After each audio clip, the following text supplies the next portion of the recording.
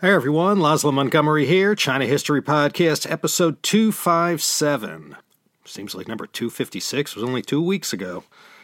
Hey, listen, don't be shy. Join in on all the excitement at patreon.com/China History Podcast. Sign up. Monthly cost is less than the price of a frozen chicken Balti at Sainsbury's. $3, £2.30. Early access to CHP episodes, racy content that would never be accepted in polite society. Patreon.com/China History Podcast. I thank you in advance.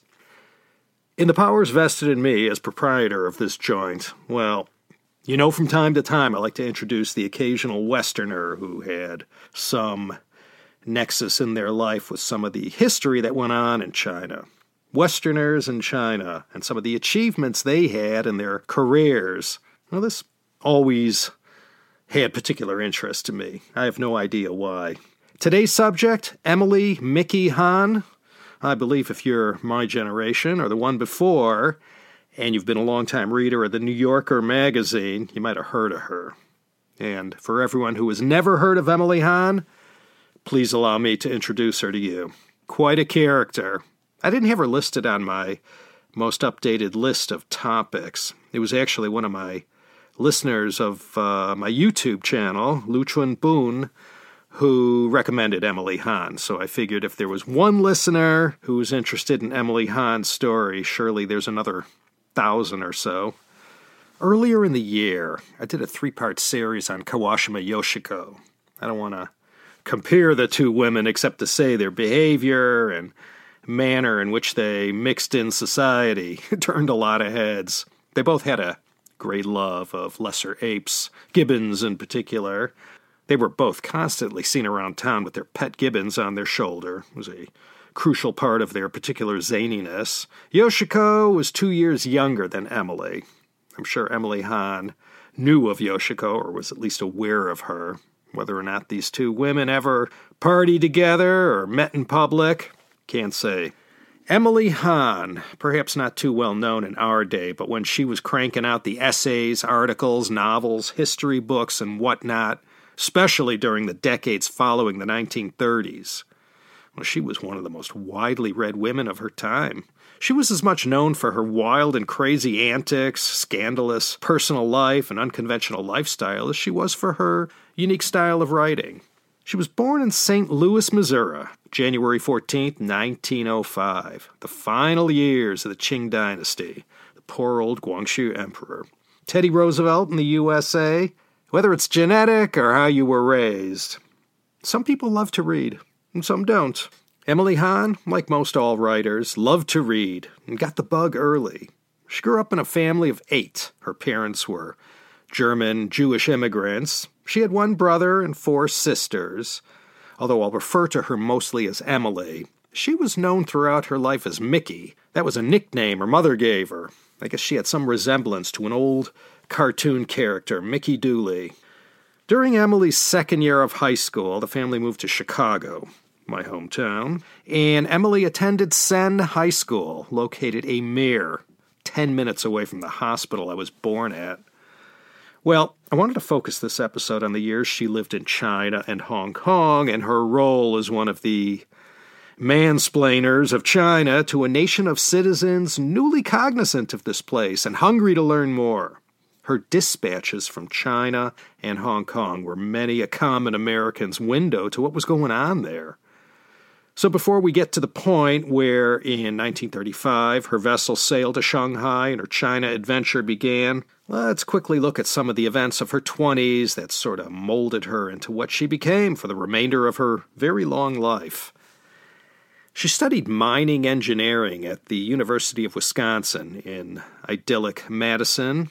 She had to fight to get in because back in the early 1920s, engineering was sort of an old boy's profession and not considered a suitable or even appropriate profession for a woman. 1924, she became the first woman to graduate from the engineering school there. Ford was making Model Ts between 1908 and 1927. Emily and one of her more adventurous friends drove a Model T cross-country. This was in the spring of 1924, before she graduated. And she wrote letters from the road and mailed them to her brother. Her letters were always keepers. She had a way with words. And her brother, recognizing this, forwarded some of these letters to the New Yorker, a relatively new publication back then. With degree in hand, 1926, she put it to good use at Pennzoil, taking on a job in St. Louis, mid-June 1926.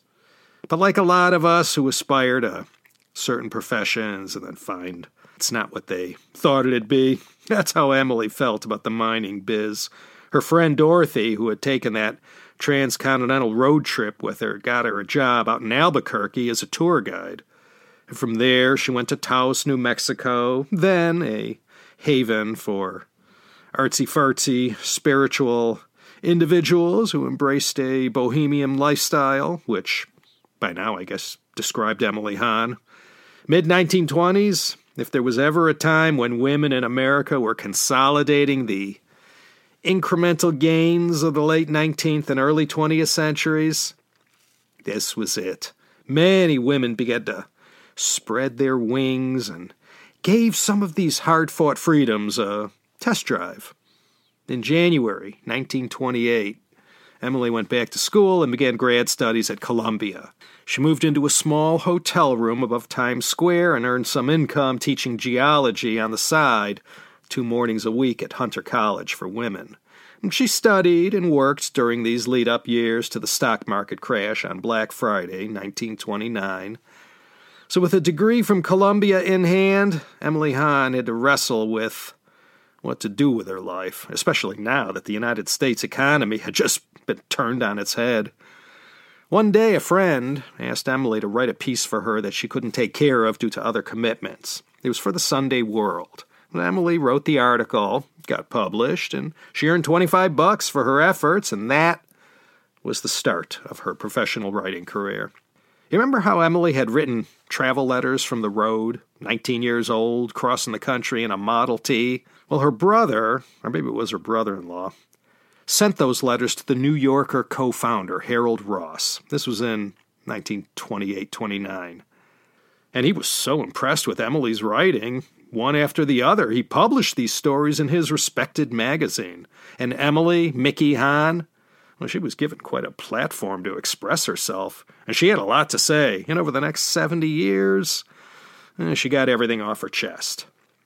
After a pretty short but destructive period in her life, she ended up sailing for England. From there, she went to Brussels and fell in with this Congolese guy. And then after some spark ignited a keen interest in Africa, she ended up going back to London, but dreamed of the Congo.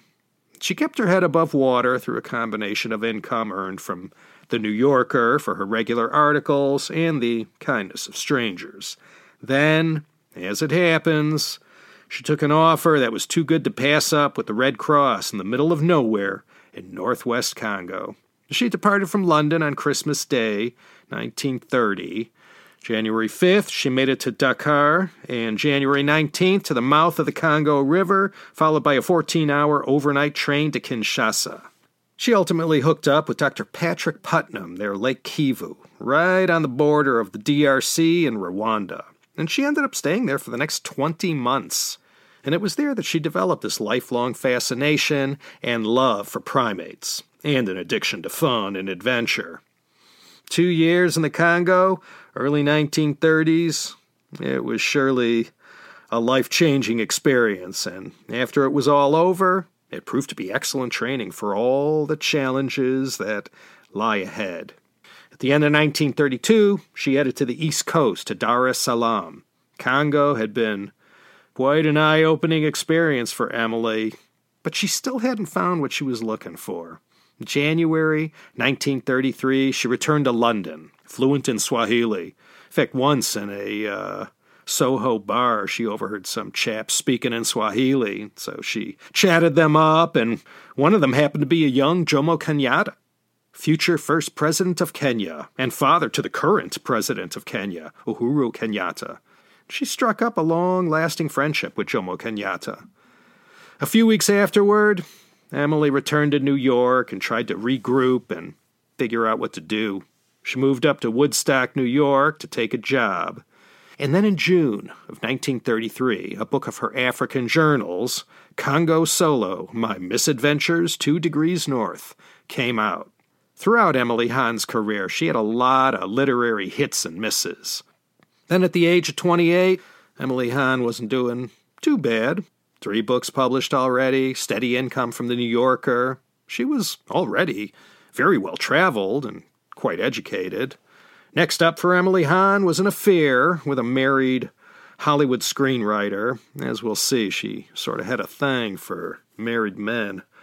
In the spring of 1934, she headed out to L.A. to be with him, and the relationship progressed, and she accompanied him to London and got all settled there.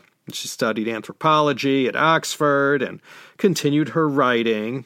Already she was acquiring quite a reputation as the go-to writer for anyone not too offended with sex and interracial love. Early 1935, she made it back to the States, restless as ever, searching. This Hollywood writer turned out to be not the one for Emily Hahn. After a bit of soul-searching, she decided she'd do another stint in the Congo. Belgian Congo back then, later Zaire, and today, the Democratic Republic of Congo. After consulting with her sister Helen, they came up with a plan to head to the Far East first, spend some time there, and then Helen would head back to the States sometime around mid-June, and Emily would keep heading in the direction of Congo. And so Emily Hahn's China story began. March 1935, she and Helen left San Francisco and sailed to Shanghai via Yokohama. By late April of that year, Emily Hahn had done quite well for herself and fell in with a 24-carat crowd, chief among them, Sir Victor Sassoon. Over the years, she would become very close to him. Among other passions, Sir Victor Sassoon was quite a photographer and even got Emily to pose nude for him. They didn't become friendly just because they were a couple of Jews, but that probably didn't hurt. Yeah, if she was hanging out with guys like Victor Sassoon, you can imagine all the other swells she rubbed elbows with at all the lounges and clubs and private soirees and gatherings. She felt right at home amongst this crowd, and though she wasn't for everyone's tastes, she was very much in demand. Well, I guess unless you were destitute, what wasn't there to like about Shanghai during that time? It was one-stop shopping for fun, glamour, culture, sin, excitement, and a big old blast of cosmopolitanism, especially when walking the streets of the International Settlement and French Concession. Those days, 1920s and into the 30s, Shanghai was hard to beat. And many say the same thing in 2020. After acquiring an instant addiction to everything Shanghai had to offer, Emily put her Africa plans on hold. She moved into a flat on Jiangxi Road in the middle of what was then the red light district. And in no time at all, her place became a kind of salon for all kinds of intellectuals, artists, officials, leftists, and many from the criminal fringe who embraced this lifestyle. And soon afterwards, she was hired by the leading English-language paper at the time, the North China Daily News. This job allowed all kinds of doors to open and gave Emily access to many greats, near-greats, and also-rans who made up Shanghai society. If you could say anything about Emily Hahn, she was a social creature, not shy and always perked up whatever party or event she was attending. Everyone knew she was bosom buddies with Victor Sassoon, so that in itself led to acceptance that, well, otherwise might not have been there. Not long after getting settled and acclimated to her new home for the next few years, Emily met Xiaoxun Mei. Not a well-known name, but in his day he was sort of a character who everyone knew about, and his poetry and writing had earned him a modicum of admiration. He came from serious money, lived in a gigantic house with an extended family, and lived an extremely privileged life, including years studying in Europe in his late teens and attending Cambridge in his 20s. There, Xiaoxun Mei developed his lifelong passion for Western literature and culture. In most English sources, he's known as Zhao Xin Mei. He was a year younger than Emily. They met at one of these risque get-togethers where foreign and Chinese intellectuals would gather and enjoy some witty conversation. I guess you could say Emily Hahn was predisposed to do crazy, daring, and unconventional things. Today, no one thinks twice about it, but in the mid-1930s, Western women openly engaging in an intimate relationship with a Chinese man, no one didn't stare at that. And very few didn't have strong opinions, especially when one of the mixed couples was already married with children. Nonetheless, they fell for each other. Xiaoxun Mei's shtick was that he preferred to dress always in traditional Chinese robes and garments. He was one good-looking chap, too. Even Lu Xun had commented once in one of his writings about Xin Mei's handsome looks, and Shanghai society was plenty shocked at how openly Emily carried on this relationship.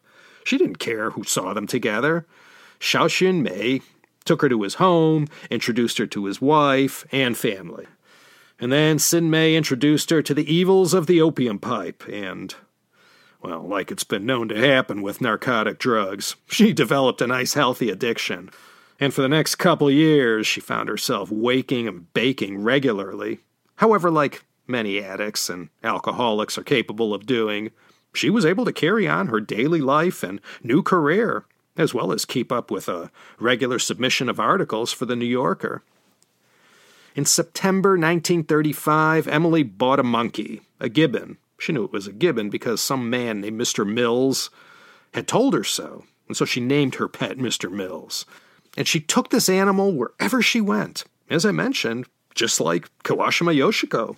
And to ensure Mr. Mills was never lonely, she added other gibbons to her collection, and predictably they took over her place and were always escaping out the window and creating trouble with the neighbors. So, 1935, 1936, and into the terrible year of 1937, Emily got to revel in the last days of old Shanghai, hanging out and partying with Victor Sassoon and his glitzy crowd, getting high all the time, writing for the North China Daily News, and all her dispatches to the New Yorker and the witty vignettes about life all around her were wildly popular. And she created this fictional character named Pan He-wen, who was loosely based on the character of Xiaoxun Mei, and she had more or less moved in with his family and got to be a kind of fly on the wall, observing up close all the gears and mechanisms that drove the Shao family. She used a lot of these observations in her popular Pan He-wen stories that New Yorker readers couldn't get enough of. And Xin Mei's family had given her a Chinese name, Xiang Mei Li. She still maintained her flat on Jiangxi Road that had long become the late-night hangout joint for Xiaoxun Mei and all his retinue of friends and hangers-on. And there were quite a few communists as well who were laying low in these post-Shanghai Massacre days. Zhou Enlai had mixed with Emily once or twice, and allegedly Mao Zedong as well. And all the action that went on in her living room in this part of Shanghai's red light district provided endless fodder for fascinating pieces that she submitted regularly to The New Yorker. And by this time, Emily Hahn, mostly known as Mickey Hahn, she had become the sole lifeline for many American intellectuals and readers of The New Yorker who were interested to know about China and about all the ominous news that they occasionally heard about. Back then wasn't like now where everybody's practically a journalist. The income from her writing covered her nut as far as her opium supply and all the daily necessities of life. But by and large, Emily was highly dependent on the generosity of friends and others who picked up the tab at the end of the night. And like her lover, Xiaoxun Mei, she too became a local character who everyone knew by sight, and many notable persons passing through Shanghai had at least heard of her.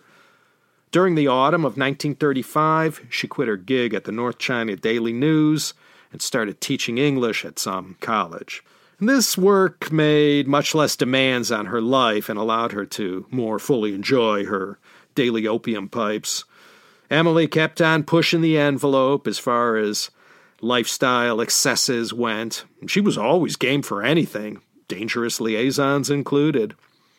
And though Jewish herself, Emily Hahn didn't mix or get too involved with the Jewish refugees who were starting to wend their way to Shanghai. She wasn't part of all that drama. August to November 1937 were 4 months to remember in Shanghai. All the good times that Emily Hahn and others had enjoyed up till now came to a crashing end. Emily moved into a flat inside the international settlement to escape the worst of the bombing and destruction of the Battle of Shanghai. Not long after, she moved again to the French concession. And then on November 8th, 1937, after putting up a valiant defense, the Nationalist Army abandoned Shanghai to its fate. As far as Emily's relationship with Xiao Xunmei, or Sin Mei as she called him, that started to feel some strain. Like a lot of the Chinese gentry of Shanghai, the Xiaos lost everything and were borderline destitute, slumming it in some cottage not far from Emily's flat in the French concession. Sin Mei proposed they get married. Polygamy was legal still, and under Chinese law, Sin Mei could take a second wife. The marriage wouldn't be recognized under American law. This essentially made Emily a concubine, but she decided to go along with the whole thing. Under these new circumstances, her marriage to a Chinese national yielded some benefits that might come in handy one day, and in fact did. And so all the proper documents were signed, sealed, and delivered. You can't say the tongue started wagging because Emily and Sin Mei's relationship was well known in expat communities inside and outside Shanghai. A famous American journalist, making no effort to conceal her relationship with a married Chinese man, with Mr. Mills and these other primates who lived with her. And did I mention she liked a good cigar? And that was another one of her famous eccentricities. As far as her opium habit, she had the same battle cry as all addicts. I can stop whenever I want to.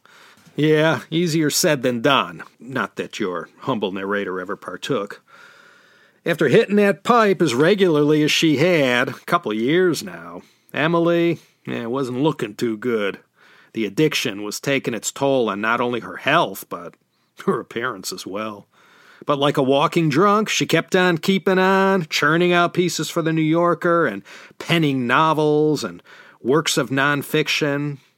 And then one day, a Captain Charles Boxer walked into her life.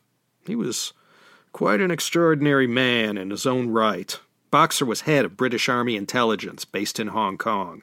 He had heard about Emily, was rather intrigued, and came up to Shanghai for a look-see.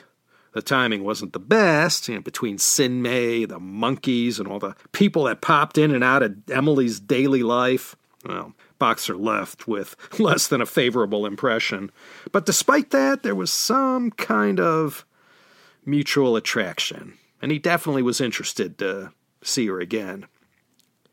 Then came April of 1938. Emily was still making a living teaching English when the noted journalist and author John Gunther came calling. Gunther had suggested to her that she write a book about the three Song sisters, Ai-ling, Qing-ling, and Mei-ling. Emily wasn't initially keen on the idea, but with a number of publishers showing interest in the potential book, clamoring to get her to sign with them, well, she knew, this one had potential. Her last book had bombed, and she was just barely getting by on the New Yorker articles and the income from teaching. Sin Mei may have been down and out, but he still had excellent connections about town. He was able to get to a relative who was close to Song Ai-ling, who was able to convince her to meet with Emily to discuss the book idea. Qing-ling never responded to Emily's requests to interview. And let me say, Sun Yat-sen's widow knew all about Emily and her antics and reputation around Shanghai, and she never liked her nor had anything to do with her, and was dead set against letting her into the secret Song world. Song Mei-ling, Madame Chiang Kai-shek, well, she had responded to Emily's inquiries, but had politely turned her down. Ai-ling, the oldest and many say the most brilliant of the three amazing sisters, she was mulling the whole idea over about a positive portrayal of her and her sisters by a popular and well-known American writer. June 1939, Emily went and visited Song Ai-ling at a hotel in Hong Kong. Emily learned the Song sisters were not at all pleased with the press they'd been given and thought they had been smeared and past books written about them. Eiling was anxious to get something positive written about them to counter all the negative, and that's when Emily had been introduced to her. And that's why Song Eiling convinced her sisters, well, Mei Ling at least, to offer Emily access and cooperation. The following month, she was back in Shanghai with Sin Mei. Whilst in Hong Kong, she had hooked up with Charles Boxer again, and they had a pleasant meeting. Emily Hahn had to do some serious thinking.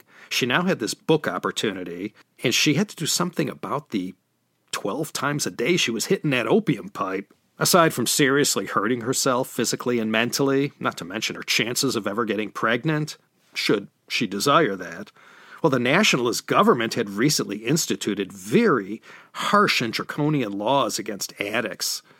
So in the late summer of 1939, she finally took serious action, checked into a drug rehab clinic, and kicked that wicked habit. Again, not that I ever personally experienced it, but I heard coming down off a years-long opium habit isn't easy or pleasant. But Emily was determined, and she was able to put that behind her. And she looked at Sin Mei, still hopelessly addicted, and for many more years than she had been, and she saw him for what he had become, a hopeless drug addict. With this wind in her sails, feeling renewed from finally getting this other monkey off her back, Emily, end of 1939, set out for Hong Kong to get working on the Song sisters' book. Once in Hong Kong, Song Eiling had arranged for a flight to the now wartime capital of China in Chongqing. There, Emily was able to meet the youngest sister, Mei Ling, at the presidential compound. You know, there was a funny story that happened when Emily was sitting with the First Lady of China. Her husband, Chiang Kai-shek, wandered into the room, unaware Mei Ling had a guest. And he waltzed in wearing his slippers, no false teeth in, and not appearing like you would normally see him in a photograph. And he saw Emily sitting there and quickly, turned heels and excused himself, no doubt wondering who the hell was that Western person in his living room talking to his wife. Emily and Song Mei Ling got on famously. After all the ground rules were meticulously laid out by Madame Chiang, they went right at it, and a series of interviews followed.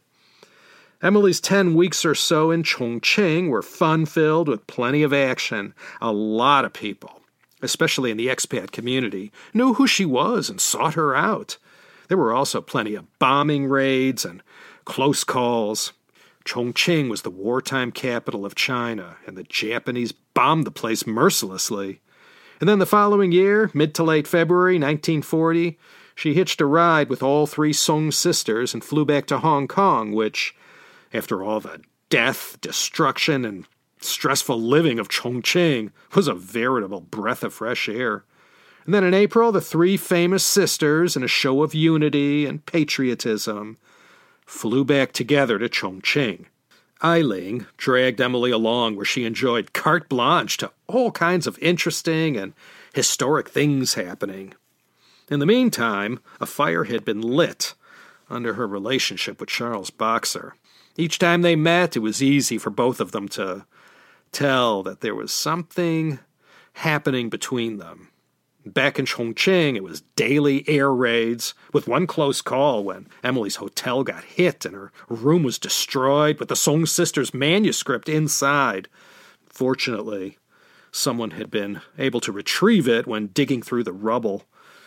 She remained in Chongqing, finishing up the Song sisters' book and having a blast partying with the expat community there. The summer of 1940, Emily found herself in the company of Song Mei Ling quite regularly, and fortunately, the book manuscript had met with the First Lady's approval, and by late July, the book was finished. Emily then thought, it wouldn't be such a bad idea to head back to Hong Kong and then make her way back to America after these 7 years in China.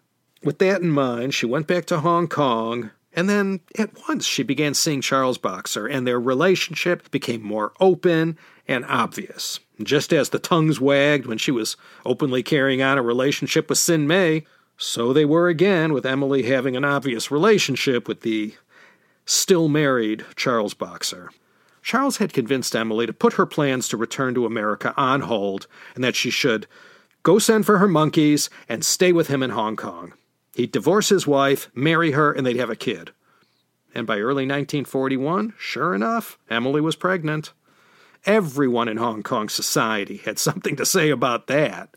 When she met with Ernest Hemingway, who was in town staying at the Repulse Bay, he had told Emily he'd be more than willing to say that the kid was his in order to divert attention from her relationship with Charles Boxer. Despite the scandalousness of the pregnancy, neither Emily nor Charles cared to do a thing to hide the affair. His wife wasn't giving in to the divorce idea, but as soon as she got word of Emily's pregnancy, well, as it is in most cases of infidelity, that did the trick. And then in the spring of 1941, the Song sisters' book was published.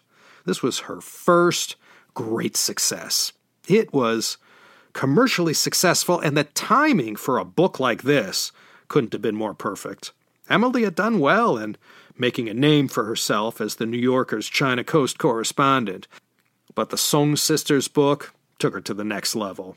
This book ended up being the window to China that Americans were thirsting for at that time. 1941 wasn't like today with some new China-related book being published every day, it seems. There wasn't much available on the subject of modern China, and people across the states depended on Emily to be their eyes and ears in that part of the world. She was already well known, but with this book, she had really arrived. She lived up on May Road in the mid-levels with Mr. Mills and 2 other Gibbons shipped down from Shanghai, and so they wouldn't be lonely, she purchased 3 more in Hong Kong. Emily appeared in public, quite visibly pregnant. This was the summer of 1941, and there was a terrible feeling of dread amongst the people there about what was about to happen. China had been enduring 4 years of horror at the hands of the Japanese, and now it seemed it wasn't long before Hong Kong would get a taste of that as well. Emily's due date was in October, and on the 17th of that month, Carola Militia Boxer was born. Emily had managed to survive the bombings that went on during the Battle of Shanghai, and much more of the same when she was in Chongqing. Now, for the 3rd time, it was looking like more war was heading in her direction. And in December, following the attack on Pearl Harbor and elsewhere in Asia, the Greater East Asia Co-Prosperity Sphere descended on Hong Kong. And for the next couple of years, Emily was among the many foreigners who couldn't get out in time. That was pretty bad in itself, but with a 2-month-old baby to care for, well, that took the whole drama to a different level. You surely remember from that award-winning 10-part CHP History of Hong Kong series, the heroism and bravery exhibited by the British, Canadian, and Indian troops in defending Hong Kong was valiant. But at this early stage of the war, there was no stopping Japan. Emily did her best to try and be useful and helped out the nurses at War Memorial Hospital, where 51 years later my daughter would be born. And after December 8th, darkness fell upon Hong Kong and elsewhere. And by Christmas 1941, it was all over. And in the fighting, Charles had been shot and was ailing in a hospital. Despite the risks, well, you know how love is. Emily tracked down Charles and hardly ever left his side, nursing him and attending to his needs for as long as the Japanese allowed. But in the end, she had to go back and take care of their newborn and leave Charles to his fate. Let me mention one important thing about Charles Boxer.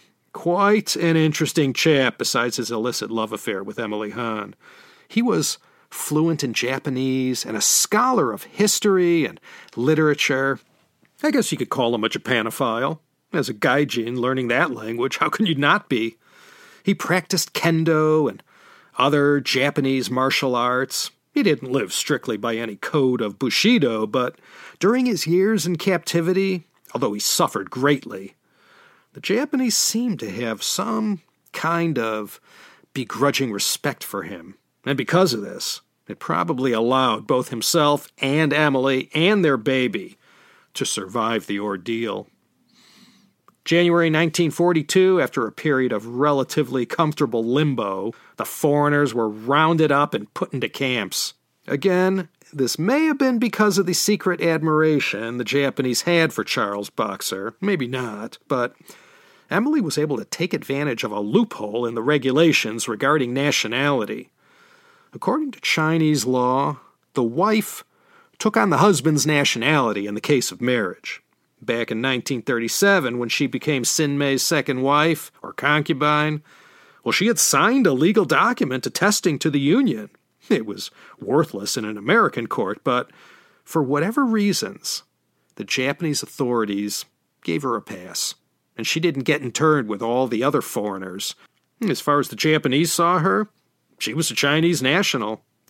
Well, you could say she dodged a bullet by not having to deal with the unpleasantness of the internment camps, but on the other hand, well, she was mostly on her own now, with an infant on her knee and often trigger-happy Japanese soldiers around every corner. Her Chinese servant, Ah Ging, well, let me just say, throughout this period, he had been instrumental in Emily's daily survival. During the horrible year of 1942, Emily visited Charles in his hospital ward every day. She had to beg, borrow, or steal to get whatever food she could for herself and Charles. Book royalties were pouring into her bank account, but the Japanese had frozen all banking and she couldn't get access to anything. So to make ends meet and curry favor for the sake of Charles, Emily agreed to daily English lessons for some Japanese officers. They paid her with food rations that meant life and death for her and Charles throughout this period. Her one particular benefactor was Takeo Oda. Without his support, Emily and her baby Corolla probably would have perished in the internment camps.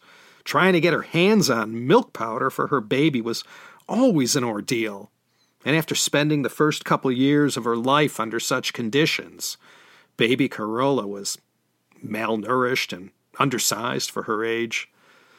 Emily didn't know this, of course, but family and colleagues back in the States were trying furiously to arrange for her and Corolla to be included in one of the many prisoner swaps that were arranged, usually through the Red Cross. Her sister Helen had been working constantly to get Emily released. In the fall of 1942, one of these exchanges was arranged, but Emily refused to leave Charles' side. And it wasn't just Charles. With Emily on the outside like she was able to scrounge for all kinds of food and other items interned prisoners were desperate for. She didn't collaborate with the Japanese, and whatever they tried to get out of her wasn't of any use. But she was able to cleverly leverage this special relationship, or whatever you want to call it, with the Japanese authorities to get them to look the other way when she was obviously providing help and sustenance to certain internees. And then end of 1942, for the first time, Allied warplanes started appearing in the skies above Hong Kong. Although the Japanese did their best to hide any sign that they were faltering, these were clear indications that something was happening. And also during this time, Emily lost poor old Mr. Mills, her pet gibbon. Those two had gone through quite a lot together. In time, Charles was released from the hospital and transferred to the Argyle Street internment camp for officers. And for Charles and other officers locked up inside with them, Emily became their lifeline, bringing them whatever scraps of food she could, purchased from the black market with funds she earned from doing odd jobs. Early 1943, things changed. Around now, the tide was clearly turning, and the impending doom felt by some in Japan caused a complete change in attitude towards prisoners and internees. As you recall from that Hong Kong history series, one of the things the Japanese did was to empty out Hong Kong of as many residents as possible. This meant less mouths to feed and people to manage. Hundreds and hundreds of thousands of Hong Kong people were forced to march north into Guangdong province to fend for themselves or live off their relatives. Emily's benefactor, Takeo Oda, he ended up getting transferred out of Hong Kong, but his successor continued to keep an eye out for her and had told her to lay low because she was being watched constantly and there were those who were certain she was an Allied spy. And one of the other changes was that her access to Charles was now severely restricted to the point where it was near impossible to see him. They were only able to exchange occasional messages. Charles strongly urged her to get out while she could, leave Hong Kong, head to America, and after the war he'd find his way there and they'd finally get married. She was able to see Charles one last time. He was in deplorable shape, and from the looks of it, might not last that much longer. So when she said goodbye, well, she didn't know if she'd ever see him again. And on September 23rd, 1943, her Red Cross vessel carried her and Carolla away on the first leg of their journey back to New York. Her 8-year China adventure was coming to a close. On November 30th of that same year, she arrived in New York, and after an unpleasant greeting from suspicious FBI interrogators, Emily and Carolla were able to reunite with her sister Helen, who had not seen her since 1935 when Helen's boat sailed from Shanghai back to the U.S.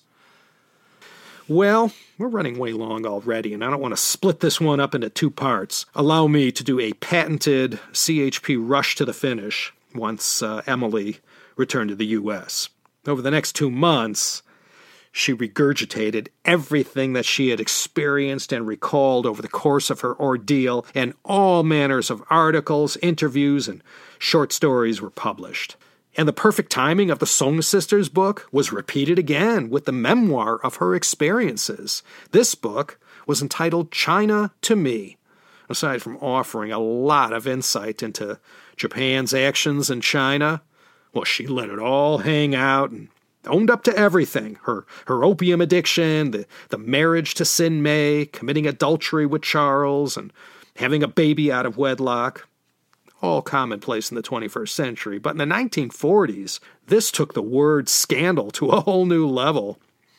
There was always a boatload of detractors sniping away at Emily. Conservatives couldn't stand her for obvious reasons, but all the controversies did wonders for book sales and made Emily a very in-demand guest on radio shows as well as newspaper and magazine interviews. China to Me was a huge sensation when it was published in the fall of 1944 and sold over 700,000 copies.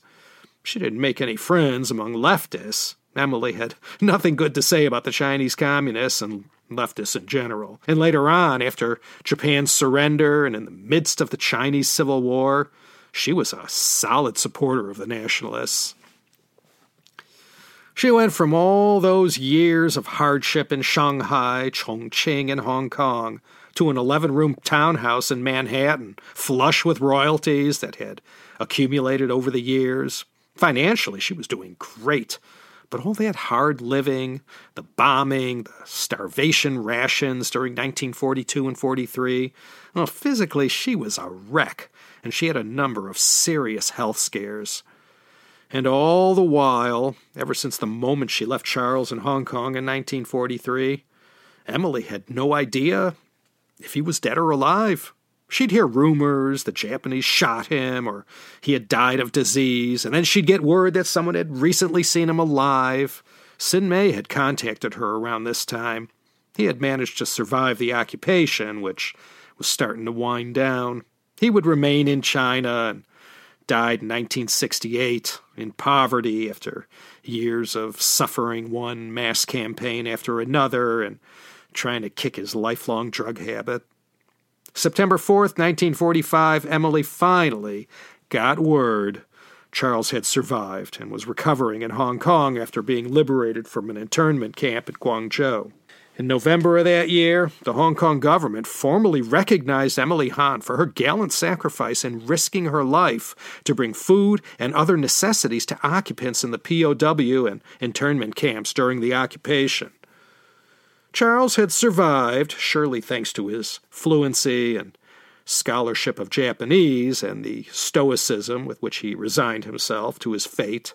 I guess, the Japanese, they just couldn't bring themselves to kill him. So, happy ending, November 22nd, 1945. Charles flew to New York and was reunited with Emily and their daughter. Life magazine did a whole big spread on the happy family, who had all survive such a devastating time during the war? Less than a week later, Emily and Charles married up in the state of Connecticut.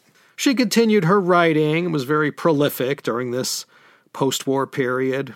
She was one of the go-to journalists for anything related to China, the Civil War, and as an eyewitness to the horrors that visited China during the 30s and 40s. She turned out one China-related book after another, and also books not about China. If you remember CNN's Mike Chinoy after Tiananmen, June 4th, 1989, well, anything that concerned China, he was, well, for a while, the Walter Cronkite of China-related news. You know, back then, you didn't have all these Bill Bishops and David Mosers and Evan Feigenbaums and Kaiser Guos who had such understanding and insight about China. Well, in the USA, in any case, on a national level, 1940s, we were only just beginning to get acquainted with China, so you had to start somewhere. And writers like Emily Hahn played their part. End of July 1946, Emily and Charles moved to England. He had inherited a 48-acre estate and was offered a professorship at the University of London. Their second child, Amanda, was born on October 20th, 1948. Emily was 44. Early 1950, this storybook marriage started to show some strain, and they had to get creative about how to save it. After all they had gone through together, well, they couldn't just end it. Emily went back to New York and continued to write for The New Yorker. Charles remained in London and continued his teaching. And Emily Mickey Hahn, she kept on writing for The New Yorker pretty much until the day she died. Harold Ross, William Shawn, Robert Gottlieb, Tina Brown. She worked for all of them. These years, from 1950 to 1970, were her most prolific. And she was a legend at The New Yorker, a permanent fixture in her tiny, modest office near the elevator. She wrote 181 articles for them between 1929 and 1996. Because of all her well-documented experiences there and for some of the work she left behind, people in the States back then associated with her with China. She had been the gateway to China for so many ordinary and, dare say, extraordinary American people. Late 1996, Emily had a bad fall in her apartment. 91 years old. I guess so many of us know from our own personal family experiences. Well, for the elderly, that's usually the beginning of the end. After another serious fall, she never recovered and died on February 18th, 1997. Her daughter Carola was at her bedside. 92. 1905 to 1997. That's a heck of a run, if you ask me. As for her beloved, Charles Boxer, well, if you check his Wikipedia entry, it states he was, quote, a historian of Dutch and Portuguese maritime and colonial history. In Hong Kong, he was the chief spy of British Army intelligence in the tumultuous years leading up to World War II. But it is his lead role in one of the most flamboyant public love stories of the 1940s, his romance with Emily Hahn, author and one of the New Yorker's most prolific contributors, that accounts for most of his fame. End quote. Emily Mickey Hahn. Well, she didn't make any Chinese history, but she sure did live through some. August to November 1937 in Shanghai, 1939 in Chongqing, 1940 to 43 Hong Kong. Plenty of other foreigners lived through all that too, but Emily Hahn was remembered as one of the more articulate and approachable writers of that time, and she gave her readership a nicely unvarnished look at what was happening during these most difficult years. And she did it with a style all her own. And Emily lives on as an inspiration to anyone, woman or man, who wants to seize the day and go out into the world and live by their own rules. I'll have links to some of her work as well as the books I've mentioned in this episode. I was talking to Graham Earnshaw the other night. Earnshaw Books recently published American socialite Ruth Day's limited edition book with her descriptions of Shanghai during the weeks she spent there in 1935. high-def, first-hand accounts. I'll have a link to that in the show notes as well. Shanghai 1935. Earnshaw Books, my good-looking listeners. Books about China and occasionally beyond. Well, next time when we convene, I will be going way, way back to Tiempos Antiguos, and we'll look at someone pretty important in his time. Sort of glossed over him in past episodes. Okay, I already pitched you about Patreon at the outset. No need to mention that a second time here. This is Laszlo Montgomery signing off from smoky LA. Wishing you all the very best. I'm so appreciative that you all fit me into your life. So much other great stuff out there. Okay, come back again in 2 weeks for what's sure to be another exciting episode of the China History Podcast.